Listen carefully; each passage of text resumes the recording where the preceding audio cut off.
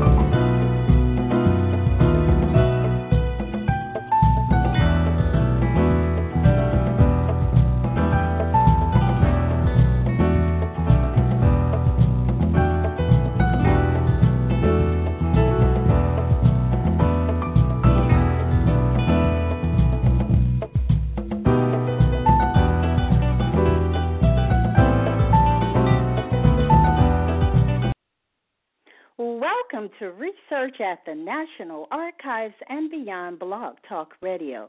This is your host, Bernice Alexander Bennett, and I want to welcome the callers and chatters to Research at the National Archives and Beyond. This show will provide individuals interested in genealogy and history an opportunity to listen, learn, and take action. If you have logged in as a guest and you wish to participate in the chat, please sign in through your Facebook account or Blog Talk Radio. Or have you considered joining a Lineage society? Or, for that matter, why is a Lineage society important? Do you know what information and research is required to qualify for membership?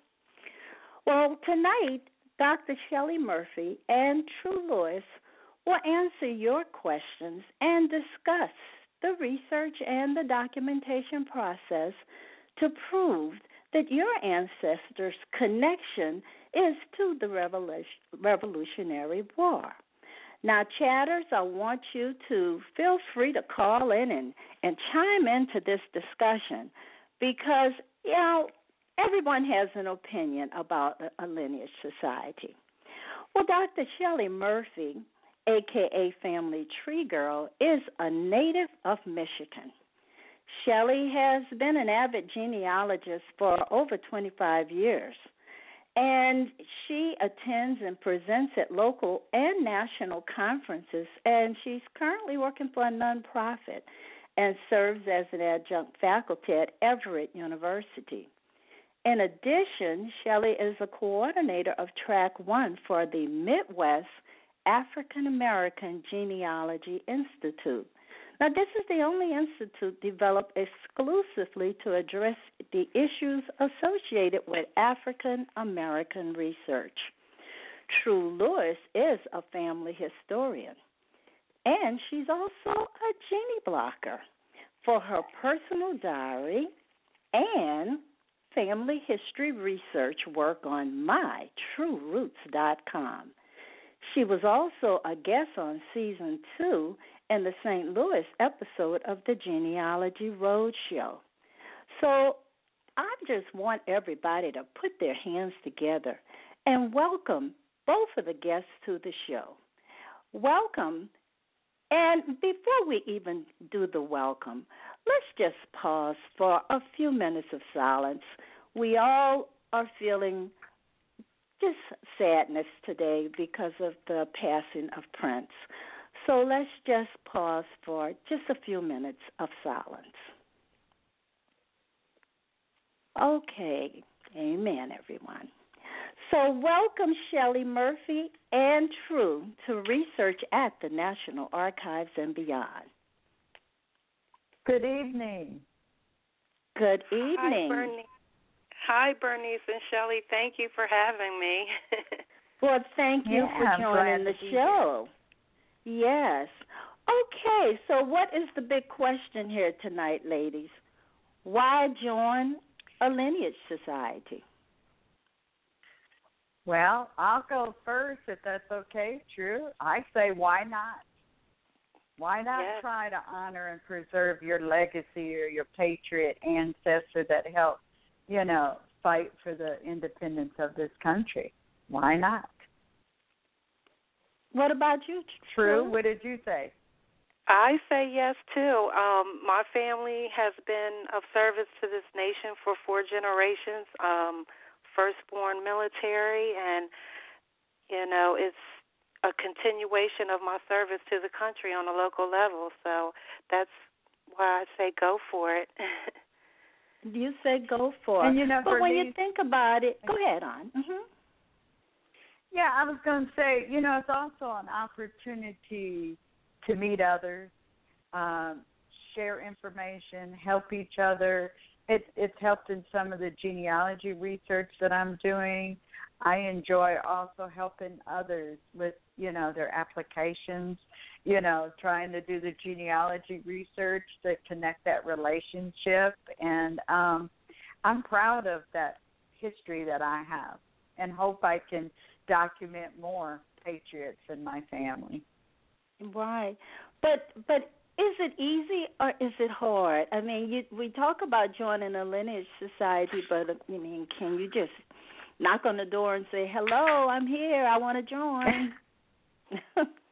Well, I also, before I decided to do it, I understood what the criteria was. The ancestor has to have had a service, between, April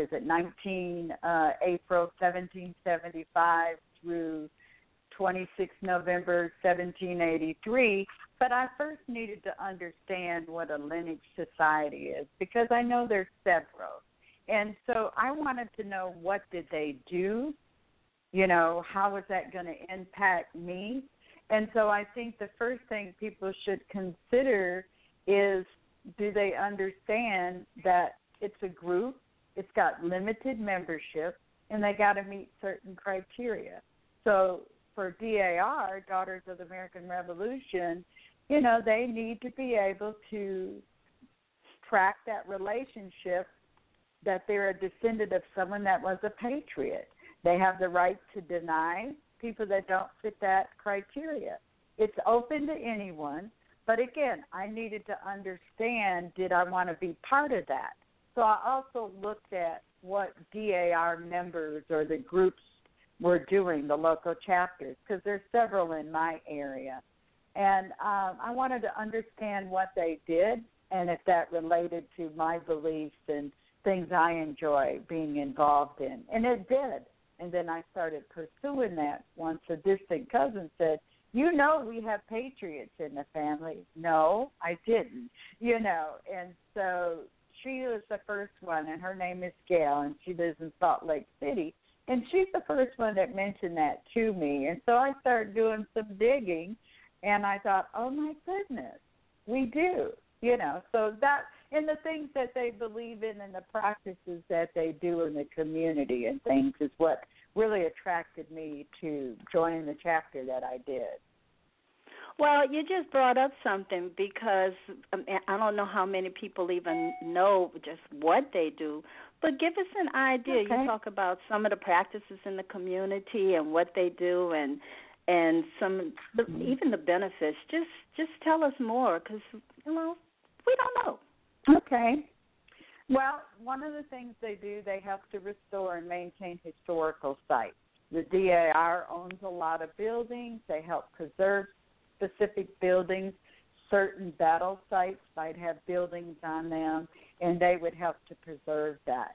They're also preserving genealogical records, artifacts, and historical documents. And if anyone hasn't done research at the DAR library in D.C., it's a place to make a stop at. I actually wrote a article, on that. Angela or someone asked me, you can't, she wanted to know, can you really do African-American research at the DAR? Well, I took the train up to D.C., stayed overnight, and went up to the DAR library, which I had been before, but I just hung out specifically to look at what African-American resources was there. And, yes, you can do African-American research at the DAR library. They also provide scholarships and awards to students.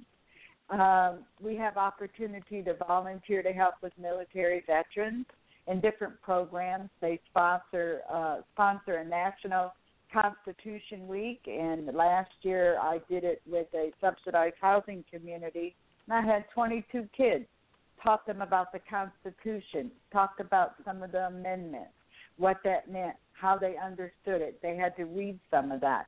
So that was an activity every September 17th to September 23rd across the nation. There's acknowledgement on the Constitution. And also they celebrate new citizens at nationalization ceremonies. And one of the largest ones is right at Thomas Jefferson's Monticello, which I live right down the road from. And I have opportunity to go there and participate in some of those activities. So I was in support of the volunteering and, preserving genealogical records and restoring and marking, patriot grave sites and headstones. And, that was an attraction for me, and I wanted to be part of that. That is quite interesting. I wasn't aware of some of the things you just mentioned, and so I am aware of the fact that you can do African American research at the DAR library in D.C. because I've spent a great deal of time there. I mean, that's like a candy store right there with the various books and resources. Yes. But the celebration of new citizens and the restoring and maintaining historical sites, that's new. I wasn't aware of that. Well, how large is this group? Oh, goodness. I believe now there's, let's see, maybe there's so many chapters. I think there's over 177,000 members and over 3,000 chapters across in the world, because there's some chapters that are overseas. Because it basically was founded back in 1890 by 4 women, and they raised. Just think about this: 1890, 4 women raised $50,000 to purchase swampland in D.C. Because at that time it was swampland, and now they are probably, I believe, the largest holder of real estate in the D.C. area, and it's the most expensive. Constitution Hall, and the library, the headquarters. Yeah. But there's over 177,000 members. Right. And do you have any idea how many of those members are African American members? A little over 100. A little over 100. And I'm one of those. Right. Yeah, we know that there are about 100. About 6,600 patriots of color. Yes, there actually several years ago they did a study and research and developed the Forgotten Patriots book, and it accounts for a little over 6,000 African American and Native American folks that were considered patriots or of service during the Revolutionary time. It's now available as a PDF. Anyone can visit dar.org and download that PDF. And I actually post on the Facebook page. I randomly pick and just will post a patriot's name and the state that they're with. I never know when it might be theirs. People are researching Virginia, Kentucky, and if there's patriots, just open it up. I just want that information to get out, because there's a lot of people that have no idea, or they might have had some oral history that came down, like that article that came out in the Globe today about the lady, the Roxbury woman who discovered that her 4th great-grandfather, who was Windsor Fry, he was a freed slave, and he fought in 10 battles during the Revolutionary War. And she heard the stories coming down. And her name is Barbara Tony, and people can Google that. I mean, but that's awesome to be able to say that. And he was a slave, which we know that they fought, during Revolutionary time and, of course, through Civil War as well. That's right, and I also saw the article, and it's wonderful. Not only did Barbara Tony join, but also she had other family members to become a member of DAR. Yes. Now there's a question coming out of the chat, and I think this is something that many people are questioning. Is it not true that many DAR chapters have been accused of discriminating against African American applicants? Well, there was a time, and everybody knows the Marian Anderson story back in 1939. They did not allow her to sing at the Constitution Hall. That has been reversed, and now the society is open to anyone that fits the criteria. Any woman that's 18 years or older, regardless of race, religion, ethnic background, that can prove that lineage from a patriot of the American Revolution. But yes, DAR, just like several other organizations in our country, have that ugly past of denying people entrance, because of their color. Absolutely. I have not had any issues as a person of color, in the chapters and to the functions and things that I have went to. I can't speak for everybody, but I know where I'm at in Virginia. Somebody else could share different information, but I have thoroughly enjoyed what I've been involved in. Right. And, I mean, this is 2016. And people are so engaged in their genealogical research, taking DNA tests and doing everything else to find out who they are and who they descend from, that why not look for your ancestor, go back as far as you can to determine if indeed your ancestor was involved in some way with the Revolutionary War. Now, I want any individual that's interested in just chiming in on this conversation, please feel free to call and just talk about, why should you consider joining the Lineage Society? So the lines are open right now, so feel free to just call in and chime so we can talk about it. So, Shelley, what do people really need to do? Well, there's a process, and once that people want to consider somebody joining, has a little doggy barking. Percy. That's my cousin, True. Sorry. Oh, hi, True. I had the door shut, but he's still out. Yeah. Oh, okay. What I like to tell people to do. The organization is set up that they have what they call a register, and they're going to help people. And then there's, other volunteers that help people with their application and things. So once you decide you want to become a member, I always go to first, what genealogical records do you have on your ancestor on the line that you're going to track, or that you think you have a Revolutionary War ancestor in? And so one of the things is I wanted to know first, what kind of documentation am I going to have? Because there's a worksheet that people can work with. So I would complete a pedigree chart and do the DAR worksheet. I talk to my family. I determine if my ancestor was in the area where there could have been Revolutionary War service going on. Were they possibly in an area between that April 19, 1777 or November 26, 1783, and determine if they thought they were there. Then I'd look at the chapters in my area, because you need to contact a chapter in order to start that process. And then they have volunteers and a register that will work with you. So I would tell people to do a Google search, find out what's in your area, or if you want to join the area where your ancestor had served at. Then you contact them, tell them that you're interested in joining. They're going to set up a meeting. You got the register, you got the genealogy consultants, which I am, and a volunteer genealogist that will help you through that process. So we help work with them, number one, keeping them motivated, because it's a little different than just not simple genealogy, but just a simple, I got a birth, I got a death certificate, and I got a marriage record.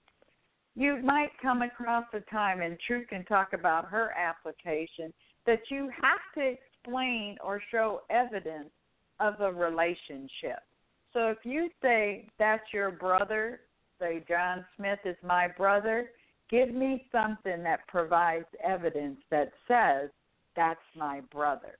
And you got to think of those documents that would show some relationship. So again, it's a process. You're doing an application. There's going to be fees involved.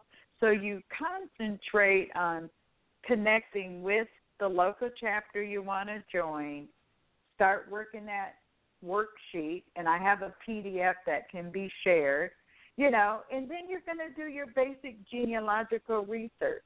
Write down what you know. Can you document the birth, death, marriage, divorce, pension records, and things like that, and start gathering, that information. Decide on what you don't know that will help you determine that relationship. So you also have to know the basics of genealogy of what records and resources are available, and then go from there. Because sometimes it's going to take time, but you have support. You're not left hanging on your alone to just say, here, go figure this out, do this worksheet. No, you've got the volunteers that will basically are right there with you to help you find resources. On the Patriot that I'm working on now, which is my second and third one that I'm submitting for, I found town meeting minutes from 1780-something to prove my ancestor's residency, and his name was in the minutes. And so that was the evidence that will be submitted with my supplemental application, they call it. And True could probably give you what she has done in her experience with the person she's been working with. Okay, True. Well, why don't you help us? Yes. So my process, everybody's process is a little unique, and mine was as well, because I had 5 women that I had to go through and research and document until I got to my Patriot. And then on top of that, there was no one that was assigned to him. There was no one on my line that actually was connected to him. So that's why I had to start basically from scratch. And it took me some time to figure out what chapter I wanted to join, and it was also because me and my mother, we're prospects right now. Our application is pending since February the 14th. So we joined as a mother and daughter combo, and I wanted to best utilize what was going to be best for my mom, too. So we decided to use the chapter where our Patriot was born and lived and where my mother is, and then I can do work here in Kentucky as well. And she's already been to some functions, like Shelley had mentioned earlier, about service to the community, as far as they were doing essay contests with the children and visiting veterans and things like that. And, yeah, the research was a lot, because everything from me to my parents to my grandparents and such, everything that I had to be exactly, it was the wording, Shelley. Like, whatever was on that document, that name had to match the previous document and then the document that follows after that. And I had a lot of ordering to do from different counties, because once you get back to a certain group, like maybe after the 4th grandparents is where I was starting to have issues. It took me time because I wasn't familiarized with Pennsylvania's records. So I had to figure out, was I getting this from the archives, or, was it only at the county level?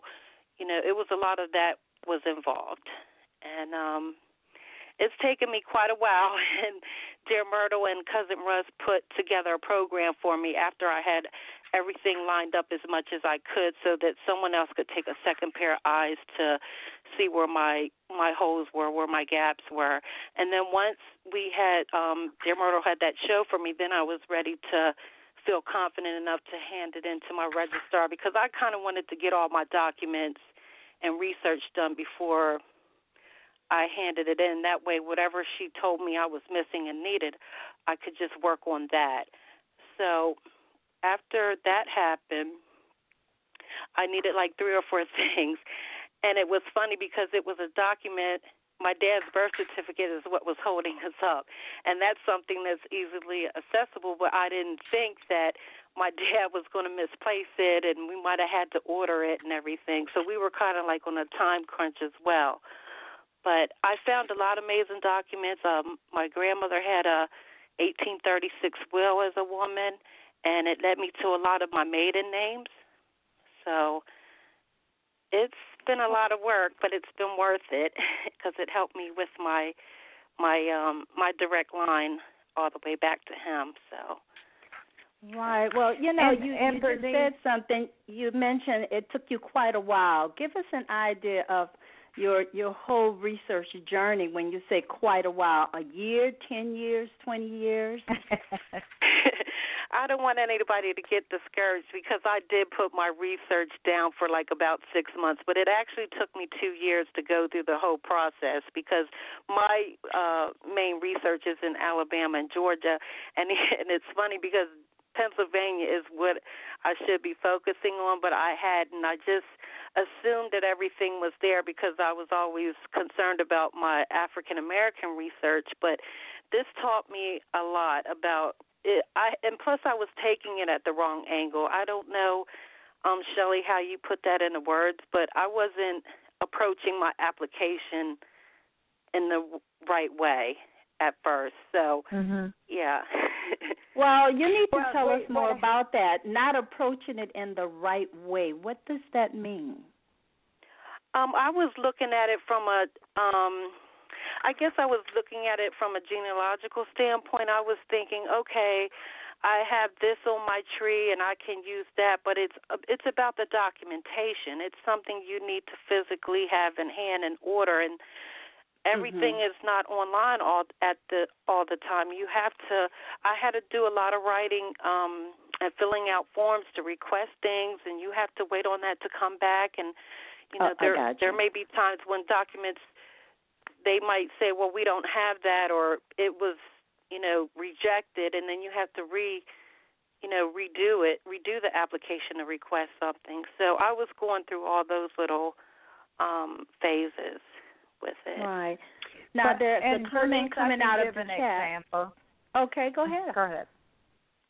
Well, I was going to say when I submitted my application, one of the things I was concerned about was because I did not have my great-grandmother's birth certificate. She was born in 1845, and this was going up her line.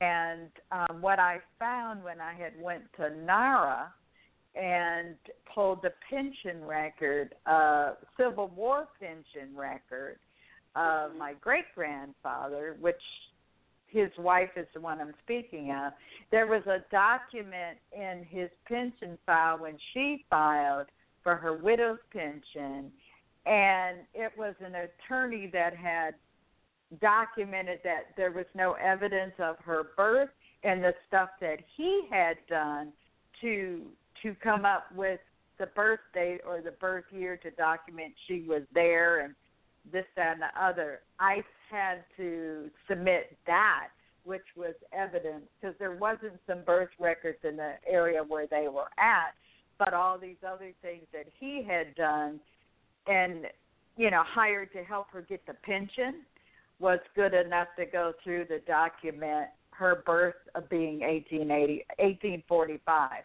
because I had no birth record, no ledger, nothing from a Bible, nothing that said she was born in this town. But there was other records that the attorney had and used in that pension application.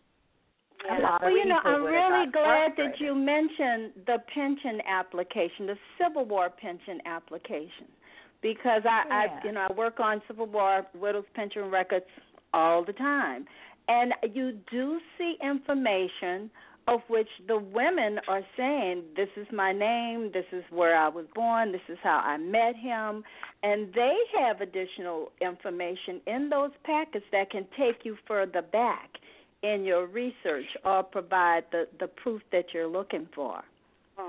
Mhm. Yeah. Well, I want to just go back to something you mentioned earlier, and it's just some comments coming out of the chat. You mentioned a chapter that you want to identify the chapter that you will perhaps work with. And True, you kind of said, well, you wanted to pick a chapter that would be convenient for your mother. Now, would there be 2 chapters that you all would work with, or only 1 chapter?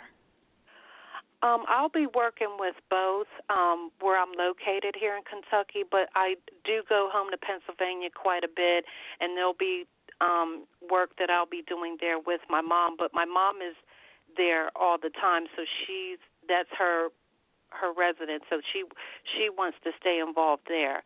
So you, Shelley, I'm not sure what they call that when you have like your main chapter and then you have your, I guess you would call that your supplemental one. I think it's like an associate type thing. Yeah, associate chapter. Associate one, yeah. Mm-hmm. Because I thought about my patriot actually is New York, out of New York, born and raised in New York, but the chapter I belong to is in Virginia, in Charlottesville, Virginia.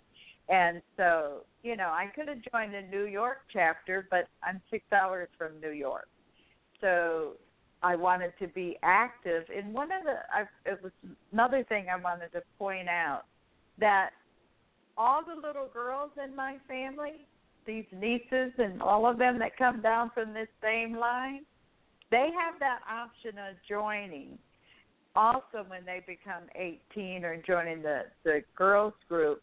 But this opened up for my nieces and nephews to get their daughters in. And there's also those scholarship opportunities. Mm-hmm. And I don't know if people know that DAR has schools in a couple states that they sponsor. The one I'm familiar with is called Cross North, and it's in one of the Carolinas. And they're basically, we fundraise continually year-round for these schools. And the school, the one I'm thinking of, is where kids might have been removed from their home and they go to high school and all, and it's, like I'm going to say college dorm type setting, and it's just excellent, the things that's coming out of that, and these kids go on and go to college. And there's information on the main web page on that. But it was something else for me to be able to either donate some time, and they're called Cross North Schools, and it's sometimes linked to a children's home, and it was in Cross North, North Carolina, is what I'm thinking about. And they were founded back in 1913, and DAR supports those schools, and it was a boarding school for disadvantaged mountain children where they could, live, learn, continue, to be in North Carolina and be in a home-like environment. And it's just been a big supporter of that. So that was another thing as an educator, was to latch on something, that I could see growth, in kids being able to, just because you might have been disadvantaged doesn't mean you don't have access to go to college or to finish school and things like that. So that was another opportunity. Or, Sure. So another question coming out of the chat, just for clarification, does one apply to the National Society and then select a local group, or do you go to a local group first? I would suggest you go to a local group. Some people can apply just at the national level and not be involved in a local chapter. But, again, that was why when I said, what do you do first? Think about what are you looking for. Look at what the local chapters are doing in your area. Is that something of interest, that you would like to be involved in? Every July 4th, the thing at Monticello when they're, swearing in the new citizens, we have a ceremony at Jefferson's grave. It's called a laying of the wreath. And my brother and his friend was down, and they're Vietnam veterans, and we were there, and you had a speech type thing, and talking about notable soldiers, veterans, and acknowledging that. And they were so proud to be part of that, as Vietnam veterans, and they were on their way to a reunion. And so they were able to see it, and there were folks dressed up into, the Revolutionary War uniform. And so it was very nice. And again, we have a long history of military veterans in our family as well. And so that's just one more step for me to be involved, to be able to say thank you, for that freedom that we have, but also to acknowledge those soldiers and veterans that have served from Revolutionary War all the way up to who's serving right now. Now, you mentioned your brothers. Are your brothers also, and obviously there's the Sons of the American Revolution. Are your brothers a part of this group? Yes. Actually, I completed the application for my brother about 6 months ago. He's actually in Michigan, and he's with the same Patriot, of course, that I got in with. And he joined, I think it was about 6 months ago, and went in. And he's enjoying the activities. He's also a commander of a VFW. And so, it's a connection with other veterans of the foreign wars, the Revolutionary War, and, of course, Civil War, all the way up to, Afghanistan and things that are going on now. But, yeah, I actually completed that application on his behalf and submitted it.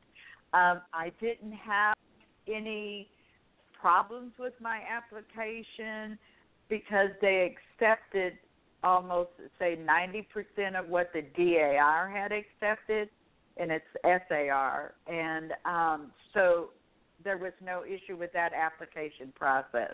That was the closest chapter to him in Traverse City, Michigan, and so that is how he did the same thing. I said, where do you want to join? What are you looking to do?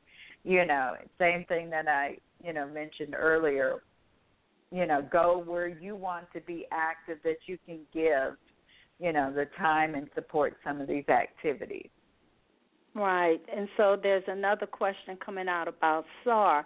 As far as the records, are they kept in a different place from the DAR records? They have headquarters just like the DAR, but the research that I did, I used, I must say, like true, the old-fashioned way, did my genealogical research. I did not get a lot off the line. I actually had to write to get copies of certain things that I needed, even if it was down to marriage or death or even a will. It might not have been online. I pretty much think everything I had was in the file from my genealogy research. It didn't come from online. But they have a repository just like DAR.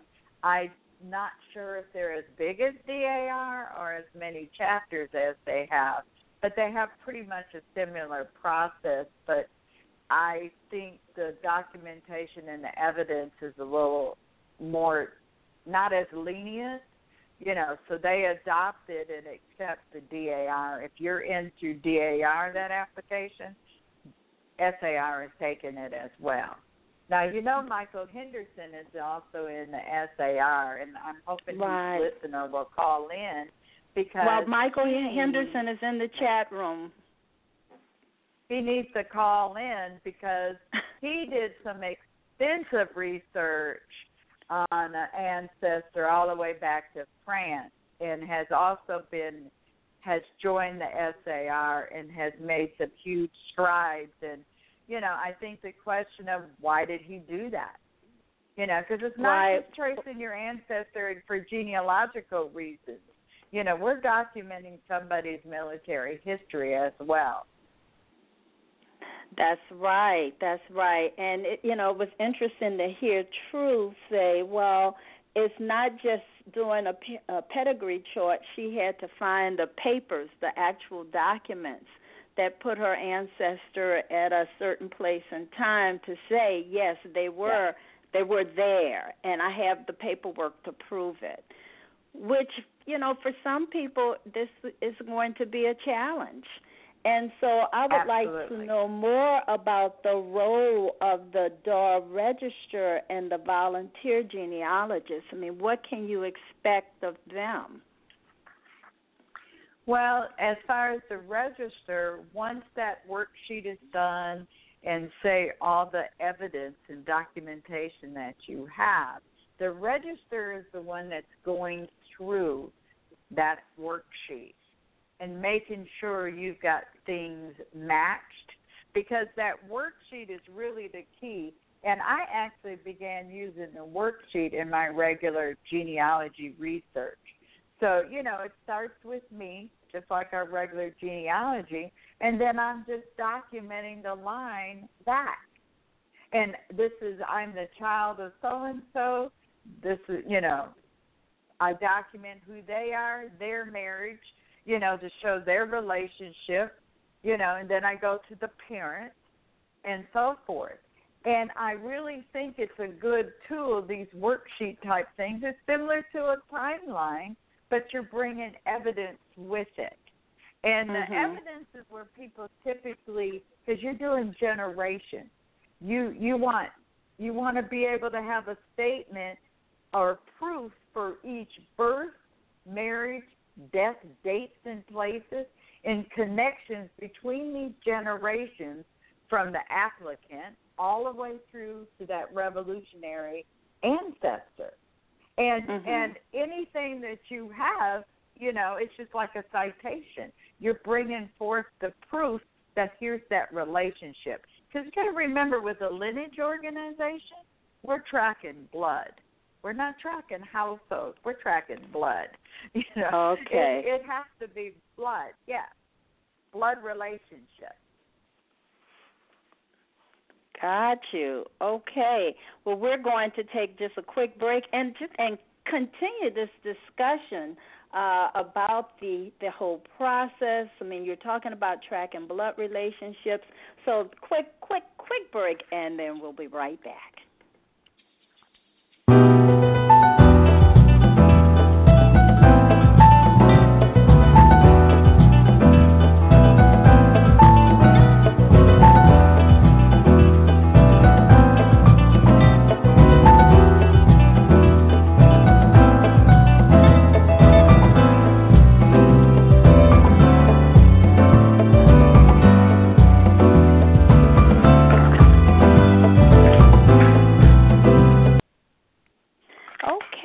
Welcome back to Research at the National Archives and Beyond Blog Talk Radio. This episode is sponsored by Write Books That Sell Now, the online course helping you write, publish, and market your story. Start your book journey with the totally free video training at writebooksthatsellnow.com/video training series. Now, I just want everyone to remember that all of my guests share a deep passion and knowledge of genealogy and history. And this is a show that comes on every Thursday night, and we're also on iTunes. So once the show is over, please go to iTunes, like the show, and, hey, tell me what you think of it. That's one of the things that I want to get feedback on. What do you think about the show? So the lines are open for individuals that would like to call in and also share their experience in applying for the Lineage Society. And I want to go back because you were talking about tracking blood relationships, and there was a question, or either of you tracking your African-American ancestors' involvement in the Revolutionary War or your European ancestor?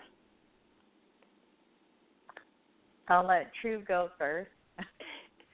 Well, yes, this is on my mother's line, and my patriot is European, and I do hope to find a patriot in the unforgotten ones. This is my first time, so I haven't really focus too much on my collateral ones that I'm going to have added to my Patriot, because I've been so focused on him for 2 years. But I would love to find one of my African Americans in that book one day. And what for about me, you, Shelley? my Patriot is also European, Johann Boyer.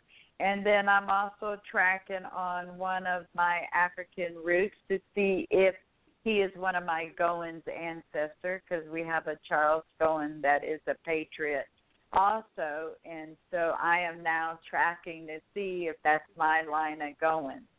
And I did want to make a quick comment that a lot of people might assume that your Patriot has to have been military, a soldier, but patriotism also had to be someone that might have provided a civil service. They could have been the town clerk, the jailer, the justice of the peace. It could be someone that was catering supplies to the service. That could be your African American, your whites, or whoever. They might have provided supplies to the troops. And if you can document that they had service, then that's also considered a patriot. It could be people that signed that oath of fidelity and support or allegiance. Doctors, nurses, any of them that were taking care of the wounded, ministers that did patriotic sermons. Could have been someone who was a prisoner of war or a refugee that was occupying forces. So it's not just someone that was a military soldier. And so I just wanted to make sure, that was, clear, because a lot of them will think, oh, no, he wasn't in the military. It could have been the person that made the guns, or the munitions makers or gunsmiths, or they were loaning money for that cause of independence. And if you can document that, to prove that service was done, that's a start, definitely a start. Right, and that's a pretty broad start, which is wonderful if you can find all the various opportunities to say my ancestor was there. I'm just going to read something out of the chat room right now. Sometimes their task as enslaved or even as free people of color, the detail may be simply unknown. So how do you proceed to say, yes, my ancestor was there, but you really don't know?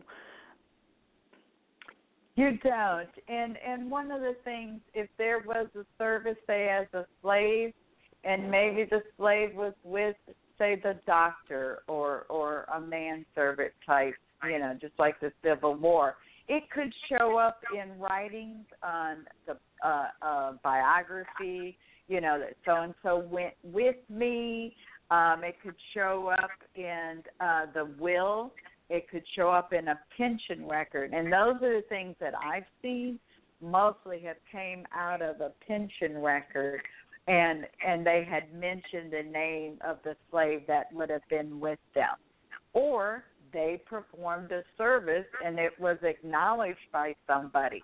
Could have been in town minutes, and meeting minutes and things like that. So I would not be totally discouraged, because absolutely anytime we're dealing with African American or slave research, there's that chance that we'll never find them or never be able to document it, just like we do in slave research. I think it's worth the effort to search and see what's out there, because this type of research really takes you a little further step, because you're going to go look in places. Like, again, I wouldn't be searching for town minutes, but then again, I could say, well, that's not much different than maybe a city directory if I bring it into, the 1900s or something like that. But you might not think of that when you're talking about the 1780s or, back at that time. So knowing what's available and where to look would help. It could be something out of a Bible that could be an acceptable source that DAR would accept to prove something that was there, if there's other evidence to support it. Right. Well, what about the whole issue of DNA testing? Because I know something just came out this week or last week. Tell us about that, Shelley. Yeah, the DAR is accepting DNA evidence, and so they actually have an online DNA genealogy class, and they've partnered with Family Tree DNA, and they're definitely they're giving out discounts also on the Y-DNA testing for DAR application purposes. And so what just recently came out, and I just saw it on Facebook and then a newsletter, was that they partnered, National Daughters of the American Revolution partnered with Family Tree DNA, and they've actually set up a you know how the family has the group associations where people could put their DNA results and things up, and then they can collaborate with that information.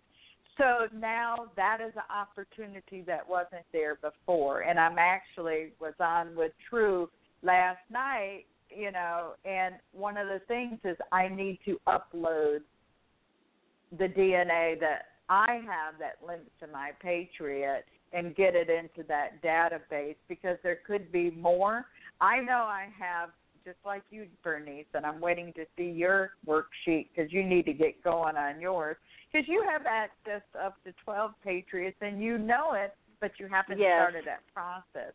So I think the DNA piece is going to help to open up some new avenues, but it will have to track back to that mail. So it will come down and have to get to that mail. My DNA, I didn't have to use it for my applicant, you know, to track that line, but it was done, and it put me in. He was a J2, so I have that. That's what's going to be uploaded into that database for DAR, because to be able to put all of those in one spot, we will be able to help so many more people, and I think it's another tool that we'll have access to that will help benefit a lot of people that want to join the organization, because they use the Y-DNA to support the application. Right, just the Y, because even some of the autosomal DNA, when you look in those trees, you're seeing Patriots in those trees. Yeah. But you're saying that you still have to have the direct Y to support your application? Yeah. Very interesting. So then this is just a question coming out of the chat, although I think you answered it. Is there a male DNA database for DAR and SAR applicants? Not that I'm aware of. This is the first thing, and I mean, this just came out this week. Right. So and they're still Google working on the it. DAR.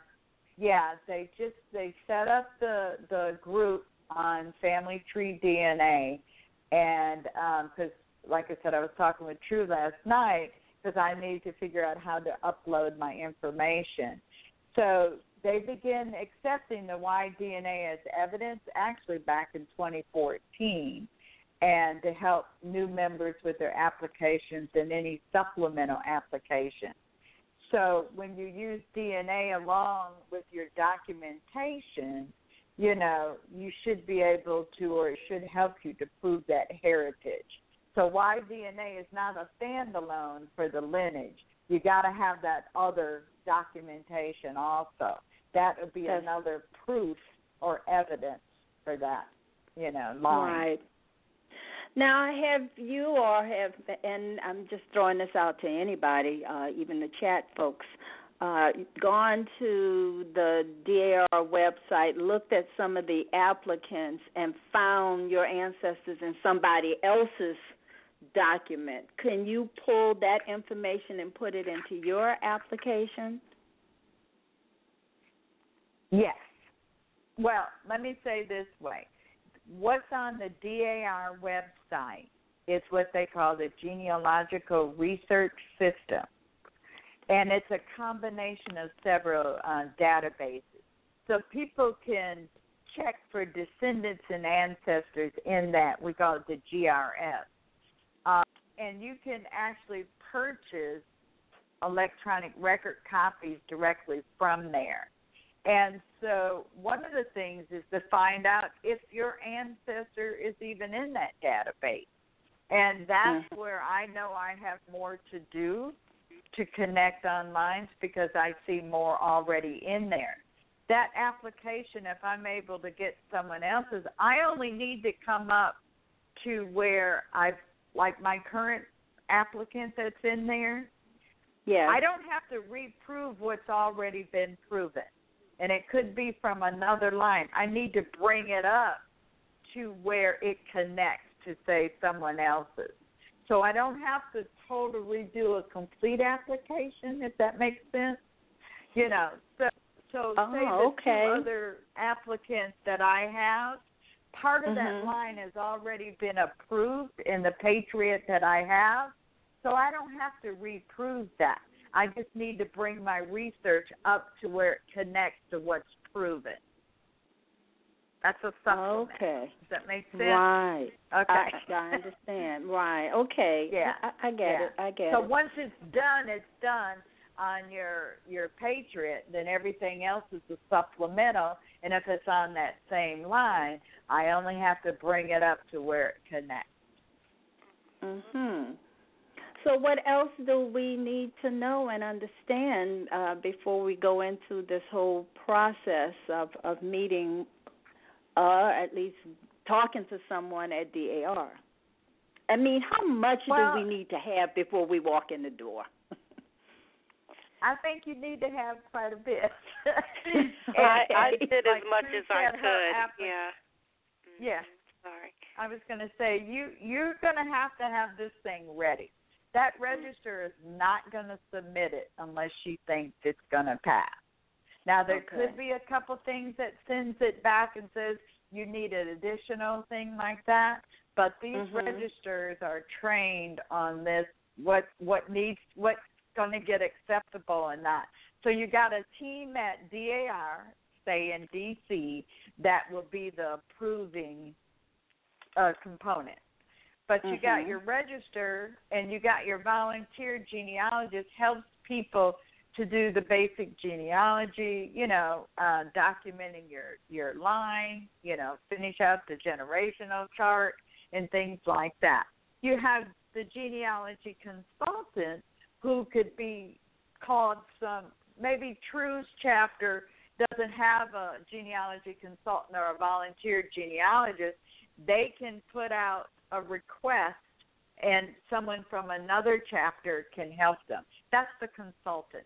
So I can consult and help True or True's chapter, to work on applications. And I help them here, for people that are doing it. There's several people on Facebook that, consult with them, and just help them through their application. And, like True and I have had several discussions on some of the things, and I thought it was fabulous what Dear Myrtle and Cousin Russ did on their hangout to be able, they walked right through each one of those generations. And the register, I think, was the one that was also on there as well. And so questions were being asked, because, you never know where evidence can be compiled from. So you need to be prepared. You need to make connection with that local chapter to have that support and start building. But I also want to make sure people are aware that when they go to DAR, especially if you're researching African American or minority research, they have a section on African American, Spanish, Native American, and Jewish research, on the website that you can go in. And there's a part about researching your African American patriots, and of course, the Forgotten Patriot book is available as a PDF. And that, again, is Native American. So it's a guide to the service and the sources in the study. So one of the things as a tip would be if you're researching someone in Virginia, go to the section of that Forgotten Patriots book in Virginia and look not just at the names, but look at the resources that were used to document that. I think that's the even bigger opportunity for exposure to what records and resources are available. They came out with a supplement to that, an additional 82 pages of additional names of African American and American Indians who contributed, to the Revolutionary War, and that's after the book of the 6,000 plus came out. So there's an additional 82 pages of additional names that are available. So I would encourage anyone to visit that webpage, go through there. They can get us on Facebook. There's a lot of people that you'll see DAR sections and ask the question. People are willing to help. If not, they can find me. Well, there's a question, though, and it's a barrier, but what about those people whose ancestors migrated away from the 13 colonies? For example, the people in Louisiana, proving the connection may be a big challenge when the slaves were involved. It's no different. How do you approach migration for anywhere? You got to have some evidence. You got to come up with some evidence. My ancestors went from New York to Michigan. I have to prove that that's the same one, that's the same, relationship, the same family, the same husband, wife, whatever the situation is. So you're documenting or you're producing evidence, whatever that might be, to be able to distinguish. And you say Louisiana, okay, did they originate from Louisiana? Where was the service performed at? Did that group get transferred?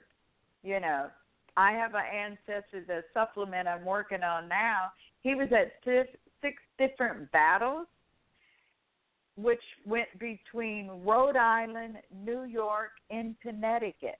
So I'm building each one of the places he was at and documenting based on the service record. The biggest thing for me is the pension record. If they served and they got a pension record, you're going to find some information or at least get some leads out of those pension records. And if not, they got to go to the widow's pension. You need to find out if the land that they might have owned came via their service in the war. So I think it's not much different. It's finding the evidence. That's the big key, and knowing what resources are available. Right. And Michael mentioned that he documented 6 Louisiana Patriot ancestors who served under Bernardo Delgado. So he was able to do that, and this is Louisiana. Mm-hmm. And so it's as you said, you just have to spread your base of looking for every possible opportunity that your ancestor could have served. Mm-hmm. And that seems that's a challenge. But if you really want to get in, then that's the challenge that you will have to meet to provide that documentation. Yeah, and one of the things else? is you need to learn about the battles. Yes. Yeah, learn about the battles. And NARA has excellent resources and things on the battles, about the pensions. You go to the land. Did they receive land? What states had bounty land? Georgia, Maryland, I think New York, Virginia, Massachusetts. They promised bounty land. So there's more to the research rather than just the line. Just like we do in regular genealogy, you got to know that community. You got to know that county. You got to know that state. What was their involvement? What laws were in place at the time that would have made records, become created. Not just knowing where were the bounty lines. You're going to have to go to NARA to look at that. Right. Well, can you give us any more closing tips before we end the show tonight? I would encourage people who are considering it It's a good educational tool to be able to document a lineage. I don't know how long Michael took on his research path. I know it took me about a year to actually get my application ready. And again, I had to educate myself on more. So I think it's a path that people can do. I think getting that worksheet is good. I think partnering up with your prospective chapter is another good thing to do, and be able to work with someone. Don't try to do it on your own.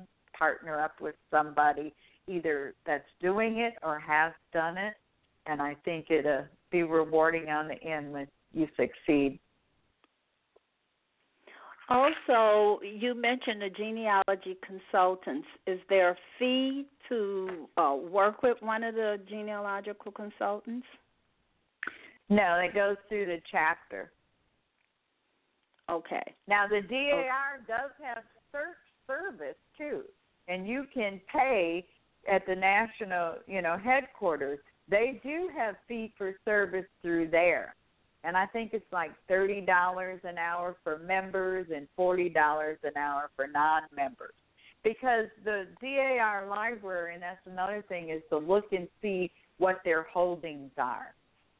And because it could be something that could be there as a holding, for your area that you're looking at. They have Mayflower descendants in the Huguenot Society, family Bible things. People donate to them just like they do, the National Archives or certain, like the Smithsonian's and places like that. And not all of it is Revolutionary War. There's other wars involved that they have documents there. And again, I just hope people don't try to do it on their own. This is something you need to have help with. Right. So I just want you, once again, since we started the show with the question of why should you consider, let's end the show with why should you consider. Tell us again, why should someone even bother? Well, for me, it's my support of military, active duty and veterans, history of military. I like participating in the programs that educate people on the Revolutionary War. I like service-oriented type programs. I like the new friends that I'm encountering, the networking that happens, and I'm sharing the information through the family who has younger kids. I don't have grandchildren, but I have nieces, great nieces. I have cousins that have grandchildren, and sharing that history that they would never know. Hey, one of your patriots, one of your ancestors was right there with George Washington and fought with him, during the Revolutionary War. There's some value to that, to be able to share that type of history. Look at the lady in the Globe on the article. That ancestor, fourth great-grandfather it was, he was a slave and fought in 10 battles. To me, I want to share that information, and that should come down the family line. Children should know, who came before them and who fought for what and who did what. That was a survival thing, too. He's a freed slave who fought in 10 different battles. I think that's remarkable, and he should be known, and that should be shared. That's right, and that's also that's a story that they can continue. Yeah. So that this is not a forgotten patriot. What about you, True? I'm just proud of that. I actually have a fifth great grandfather that served, and it's probably in my genes because of my own military service and my son, and who knows what my granddaughter is going to do one day. And I've preserved my research and my lineage until the end of time because I'm the first to do so on this line. And I just feel like we come from many backgrounds, many walks of life, and all the other daughters there were all there for the most part for the same reason. And I'm just glad that even though I'm not active duty anymore, this is kind of like a continuation of service to to the country, to my nation, to my local city here, to keep volunteering with the children and the veterans and just getting work done that, we need to do to keep preserving these histories. So that was a big thing for me. I always wanted to do it, but it was the right time and place for me to do this now. So, yeah, I encourage everyone, make your presence known for your patriot, because, you are the DAR of today. Thank you. Well said. Well, thank you so much, Shelley Murphy and True Lewis, for joining us tonight to talk about why it's important or why you should consider joining the Lineage Society. And everyone, please remember, your ancestors left footprints. Therefore, you should follow the clues that are presented to you through oral history, family records, and research at the National Archives and beyond. Now, you can continue this discussion on the Research at the National Archives and Beyond and Afrogenius.com Facebook pages, and also remember to listen to the African Roots podcast with Angela Walton Raji on Friday. Here's a quick commercial. Are you interested in enhancing your skills in African American genealogical research? Have you heard about the Midwest African American Genealogy Institute? This is the only institute devoted exclusively to African American genealogical research strategies, and it is open to everyone. Register today, and we look forward to seeing you in July at the Allen County Public Library in Fort Wayne, Indiana. That's the Midwest African American Genealogy Institute at www.maagii.org, the Teaching Institute. Also, you can get useful tips, resources, and insights into all things book publishing on the Write Books That Sell Now weekly podcast. Subscribe to the feed at writebooks.sell.now and get ready to learn how to write, publish, and market your book to tell the stories of your ancestors and leave a lasting legacy for your family. That's Write Books That Sell. Well, thank you so much again for joining the show. You can also find me on my website at www.jeanniebroots.com, and that is how this show is sponsored, through Bernice Beebe's Genealogy Research and Educational Services, LLC. Well, I look forward to all of you joining me next Thursday. This is your host, Bernice Alexander Bennett. Good night, Dr. Shelley Murphy and True Lewis. Good night. Thank you. Good night. Bye, Thank you. Bye-bye. Bye-bye.